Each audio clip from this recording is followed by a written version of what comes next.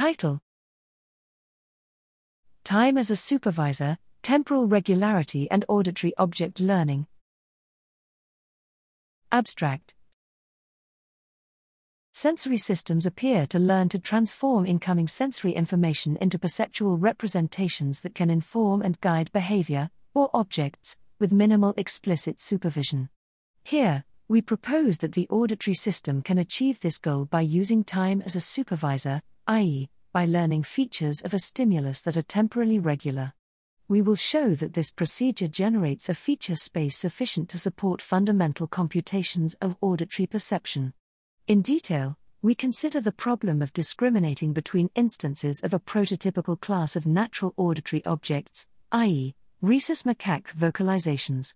We test discrimination in two ethologically relevant tasks: discrimination in a cluttered acoustic background, and generalization to discriminate between novel exemplars.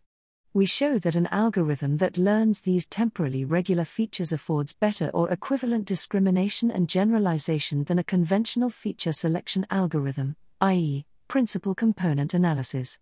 Our findings suggest that the slow temporal features of auditory stimuli may be sufficient for parsing auditory scenes, and that the auditory brain should utilize these slowly changing temporal features.